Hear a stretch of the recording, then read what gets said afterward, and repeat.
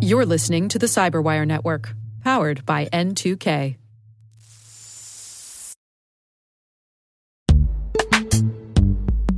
And now a word from our sponsor, Netskope. Netskope is a worldwide leader in SASE and Zero Trust. Its unified platform, Netskope One, provides optimized access and Zero Trust security for people, devices, and data anywhere they go, helping customers reduce risk, accelerate performance, and get unrivaled visibility into any cloud, web, and private application activity. To learn more about how Netskope helps customers be ready for anything on their SASE journey, visit netskope.com.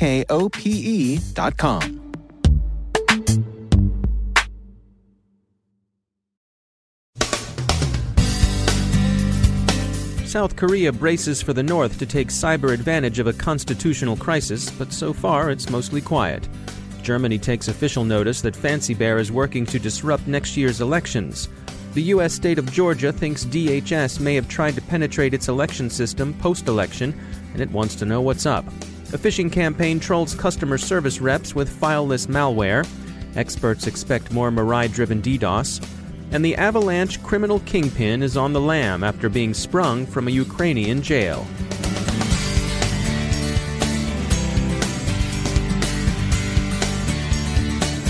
I'm Dave Bittner in Baltimore with your CyberWire summary and week in review for Friday, December 9th, 2016.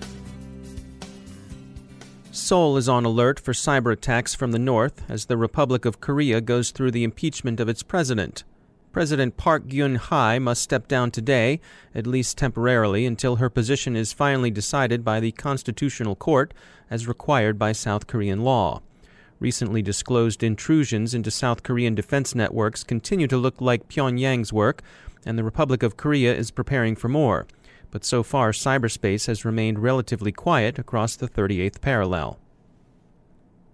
As the U.S. Congress continues to rumble about investigating Russian attempts to influence last month's elections, and the smart bipartisan money is betting that there will be investigations, Germany's BFV has confirmed that the Russians are up to much the same in Germany. The BFV said yesterday in an official statement that the Russian organs, specifically Fancy Bear, also known as APT-28, have begun their attempts to disrupt the coming year's German elections. The BFV's statement leads with charges of propaganda, disinformation, and false flag operations. The two Russian objectives, as the BFV explains them, have a familiar ring to them. Fancy Bear aims to foster uncertainty in German society and weaken or even destabilize the Federal Republic. The other goal is to strengthen the hand and amplify the voice of extremist groups and parties in Germany. Back in the U.S., the state of Georgia has asked that the Department of Homeland Security explain what Georgia thinks looks like attempts by DHS to penetrate the state's election systems on November 15th, a week after the elections were held. Georgia was one of a few states that declined DHS security help for the election, and the state said it did so on constitutional grounds, not wishing to let the federal camel push its nose into the tent of powers reserved to the states. A letter Georgia's Secretary of State sent yesterday to the U.S. Secretary of Homeland Security put the issue this way, quote, "The private sector security provider that monitors the agency's firewall detected a large unblocked scan event on November 15th at 8:43 a.m. The event was an IP address attempting to scan certain aspects of the Georgia Secretary of State's infrastructure. The attempt to breach our system was unsuccessful. At no time has my office agreed to or permitted DHS to conduct penetration testing or security scans of our network. Moreover, your department has not contacted my office since this unsuccessful incident to alert us of any security event that would require testing or scanning of our network. This is especially odd and concerning since I serve on the Election Cybersecurity Working Group that your office created." End quote. The letter asks, in effect, if the attempt was by DHS, and if so, whether it was authorized, inadvertent, or deliberate but unauthorized. WSB-TV2 Atlanta received this statement from DHS. Quote, "The Department of Homeland Security has received Secretary Kemp's letter. We are looking into the matter. DHS takes the trust of our public and private sector partners seriously, and we will respond to Secretary Kemp directly." End quote. The private sector security provider who detected and blocked the penetration has not been identified. ISIS is back online, calling on its adherents to kill Shiites and Americans in Bahrain. U.S. Secretary of Defense Carter's regional visit apparently inspired the attempt at murderous inspiration. Security firm Proofpoint warns of a new criminal phishing campaign that loads an information stealer in its victim systems. Called August, the campaign resembles in some of its techniques recent Capers Trustwave researchers have observed the Carbonac gang executing. Proofpoint is tracking the threat actors behind August under the designation TA530, and they're calling their info stealer mundane, but they note that it's being deployed in a way that makes it difficult to detect. It uses well-crafted emails to customer service representatives that carry plausible subject lines, like duplicate charges, erroneous charges, shopping cart emptied, things like that. Should the customer service rep open the attachment, typically a malicious Word document, August uses PowerShell script to filelessly install the info stealer. It's worth noting that PowerShell exploitation is consistent with what Symantec has observed in a recent study. 94.5% of PowerShell script, Symantec says, is malicious. So why has August become so prominent in November and December, and why are the Carbonac hoods so active? Michael Patterson, CEO of Plixer International, told the CyberWire that the question practically answers itself. "'Tis the ideal season for phishing attacks," he said. When you're scrambling to process orders and deliver good customer service during the busiest of online shopping seasons, it's fatally easy to click open when you should have clicked delete. Patterson recommends more training, monitoring, and awareness during the holiday season. We would add that while prudence, diligence, and vigilance are of course always vital, don't be too hard on yourself or your service reps. After all, opening email from customers is probably a big part of the job. So take a look at ways of organizing your systems for security, and in particular, look for ways of doing without attachments. Here's one recommendation from Patterson that even a relatively small business could follow. Set up somewhere for employees to forward suspicious emails for inspection. Distributed denial of service attacks remain an unsolved problem, especially since the general availability of Mirai-herded Internet of Things botnets has commodified DDoS attacks' capability and put it within the range of even modestly talented skids. The skids can even buy tech support services to help them along. DDoS is also seeing a round of gamification in the Sledgehammer campaign being run in the apparent interests of Ottoman revival. Travis Smith, senior security research engineer at Tripwire, told us, quote, "Since Sledgehammer is a tool created by a group of Turkish descent, it's expected that the targets of their wares would be those they oppose. Even though the gamification of the DDoS tool allows individuals from around the world to participate in the attack, the targets are controlled by a centralized command and control server." End quote. And finally, in the cops and robbers department, the Avalanche criminal cloud and fraud as a service gang may have been raided and taken down, but its alleged kingpin is back on the lam.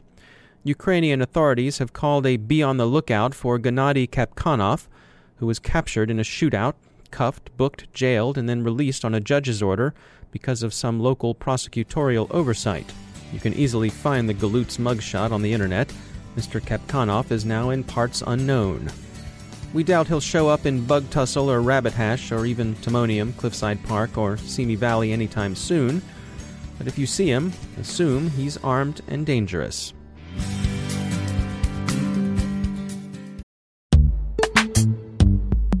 Every day, your IAM tech debt grows. Your multi-generational services struggle to work together. Building an identity fabric can fix this. It makes all your identity tooling stronger and allows you to connect any app to any service you want to use, with zero coding, zero maintenance, and zero app downtime. Strata's identity orchestration platform separates the identity logic from your applications, so you can optimize existing IAM tools and manage them in a single control plane. Now, every vendor, standard, and architecture work together. In short, building your identity fabric means you can secure your non-standard apps, keep your complex access policies, retire outdated IDPs, and modernize in record time. So build your fabric with Strata Identity and get rid of tech debt for good. Visit strata.io/cyberwire, share your identity priorities, and receive a pair of AirPods Pro.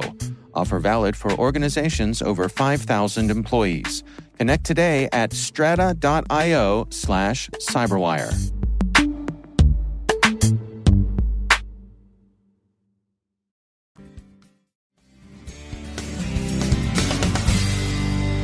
Joining me once again is Rick Howard. He's the CSO at Palo Alto Networks. He also heads up Unit 42, which is their threat intel team. Rick, at Unit 42, you have something that you all call the Cybersecurity Canon. That's your required reading list. Tell us a little bit about the Cybersecurity Canon. Yeah, we did this. It started about 3 years ago. I went to RSA, the RSA conference in San Francisco, and presented a talk on here are some books that you should have read by now. It was about 25 books that I thought were kind of necessary to all of us. And Palo Alto Networks decided to sponsor it. So what we did is we created a rock and roll Hall of Fame for cybersecurity books. We have an outside committee of 10 cybersecurity experts. There are CISOs and journalists and consultants and lawyers. And they evaluate all the books on our candidate list. And if you go to the website and look up Canon and Palo Alto Networks, you'll see all the books that are in the candidate list. And you can't get on the list. This is not just a book list, right? This is someone has made the case in a book review saying why all of us should have read this book by now. And so there's some sweat and tears put into this to make those cases. So we have, like I said, about 50, 60 books on the candidate list so far. And every year, the committee selects 2 or 3 to be inducted into the Hall of Fame. Last year, we put a bunch of them through because there were so many that were so good. Future Crimes by Mark Goodman, Kingpin by Kevin Paulson, Cyber War by Richard Clark, and a bunch of others that you would have heard of. All right, so it's very exciting that we get to do this here at Palo Alto Networks. And so, what are some of the additions to this year's list? So there's 3 I'd like to highlight. The first one I want to mention is a book that I really thought was exciting. It's called The Phoenix Project. It's been out for a little bit, and it is a novel that describes what DevOps is. Now, I know everybody around our community has heard of DevOps and you even think you know what it is, but The Phoenix Project is a story that will make you fully understand why DevOps is important, why it is probably one of the best innovations in IT management since the personal computer was invented, right? And how you might go about using those kind of techniques in your own organization. I guess the second one I would really put on everybody's radar is the Hacking Exposed series. These books have been around for a long time. They cover lots of ground about all the aspects of cybersecurity that we should know about. So I highly recommend that all the network defenders in the world take a look at that series of books. All right, Rick, thanks again for joining us. You bet, anytime.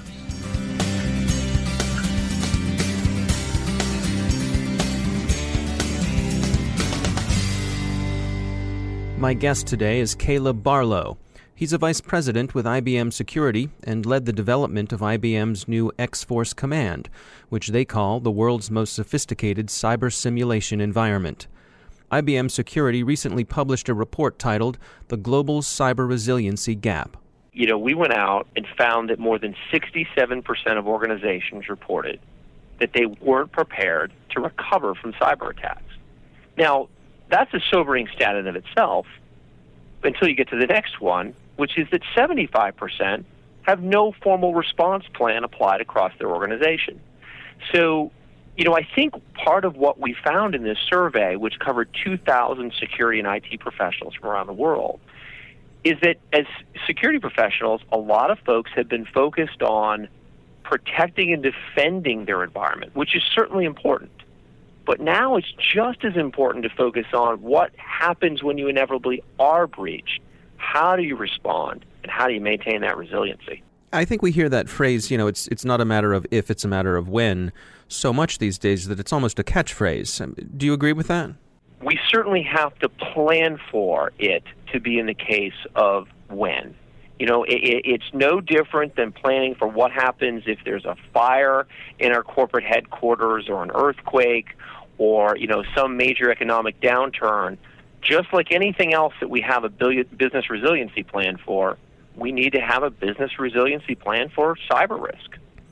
And to that point, the survey said that over half of the organizations had at least one data breach in the past 2 years. Yeah, 53% came back and said that they had had one in the past 2 years, right?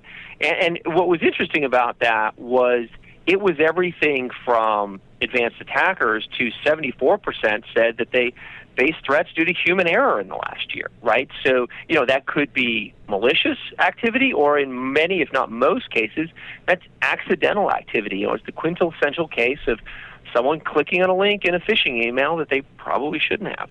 Take me through some of the reasons why people aren't doing a better job with this. Well, I think when we look at kind of cyber resiliency in general, first of all, I think a lot of folks don't realize that when you're breached, you have to make a lot of decisions in near real time. And these are decisions that could have long-lasting implications. This requires a leadership in crisis type of skill. And, that's not necessarily a muscle that a lot of C-level executives exercise on a regular basis.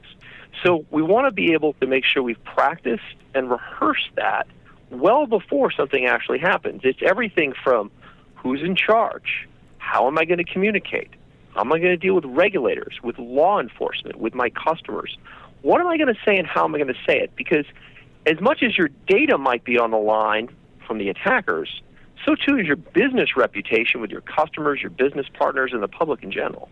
Yeah, I mean, it reminds me of, even at the family level, it's sort of how you gather your family together and say, here's what we do in case there's a fire, ahead of time. Because by the time you smell smoke, it's too late, right? Well, it is, and just like you would have that conversation with your family on, all right, here's how we exit the house, here's where we're all going to gather up. I mean, I think, unfortunately, the analogy to a fire drill is very important. And one of the things we're doing at IBM is we've invested $200 million this year in incident response. And one of those key things here in Cambridge, Massachusetts, is the first ever cyber range built out at full scale for the corporate enterprise.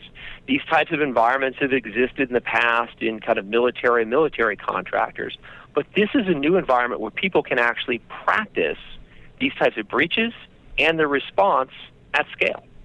So take me through how that works. So if I'm an organization that wants to take advantage of something like that, what would happen?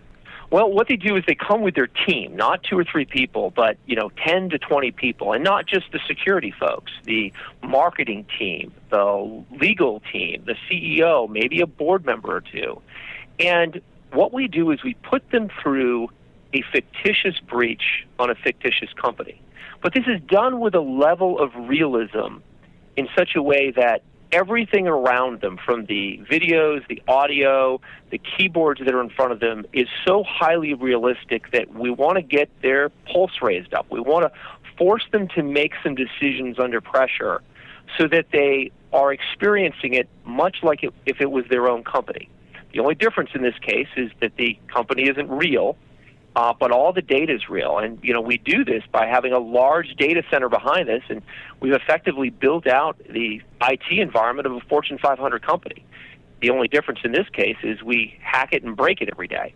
It's, frankly, a lot like a flight simulator. When it comes to having plans, when it comes to being resilient against these sorts of attacks, what kind of general advice do you have for people? Well, I mean, obviously have a plan, right? Have rehearsed that plan. But also, you want to go have relationships with all of the people that you're going to need to bring in, whether it's the incident response team that you want to have on retainer, your crisis communications team, your legal counsel. But also, you want to understand what are the regulatory environments in which you operate. In the United States, for example, there's 47 different breach disclosure laws in the 50 U.S. states. You want to have those playbooks already built to understand what do you need to disclose, to whom and how. It's just like the proverbial binder you'd see on the shelf in any office around what to do in case of a medical emergency or a fire. You need that virtual binder built for what to do in the event of a cyber attack. That's Caleb Barlow from IBM. You can find the Global Cyber Resilience Gap Survey and learn more about IBM's Cyber Range on the IBM Security website.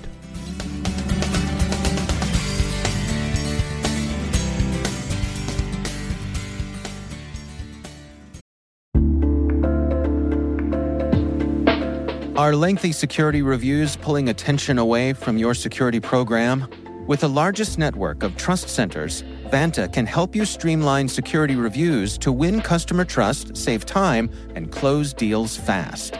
proactively demonstrate security by showcasing key resources like your SOC 2 or ISO 27001 and provide real-time evidence for passing controls.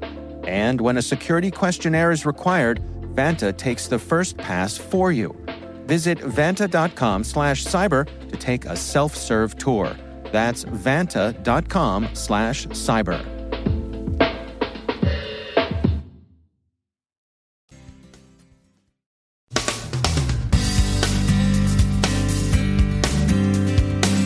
And that's the Cyberwire. We are proudly produced in Maryland by our talented team of editors and producers. I'm Dave Bittner. Thanks for listening.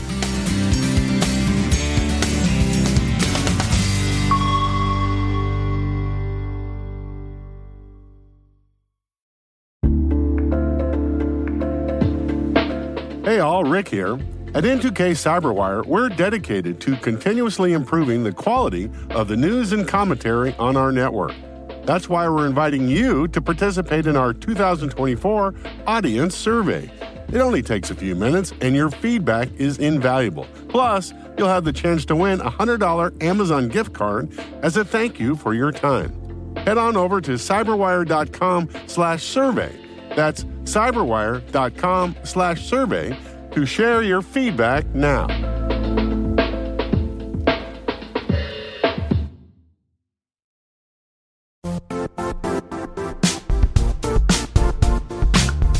And now, a word from our sponsor, Zscaler, the leader in cloud security. Cyber attackers are using AI in creative ways to compromise users and breach organizations. In a security landscape where you must fight AI with AI, the best AI protection comes from having the best data. Zscaler has extended its Zero Trust architecture with powerful AI engines that are trained and tuned by 500 trillion daily signals. Learn more about Zscaler Zero Trust Plus AI to prevent ransomware and AI attacks.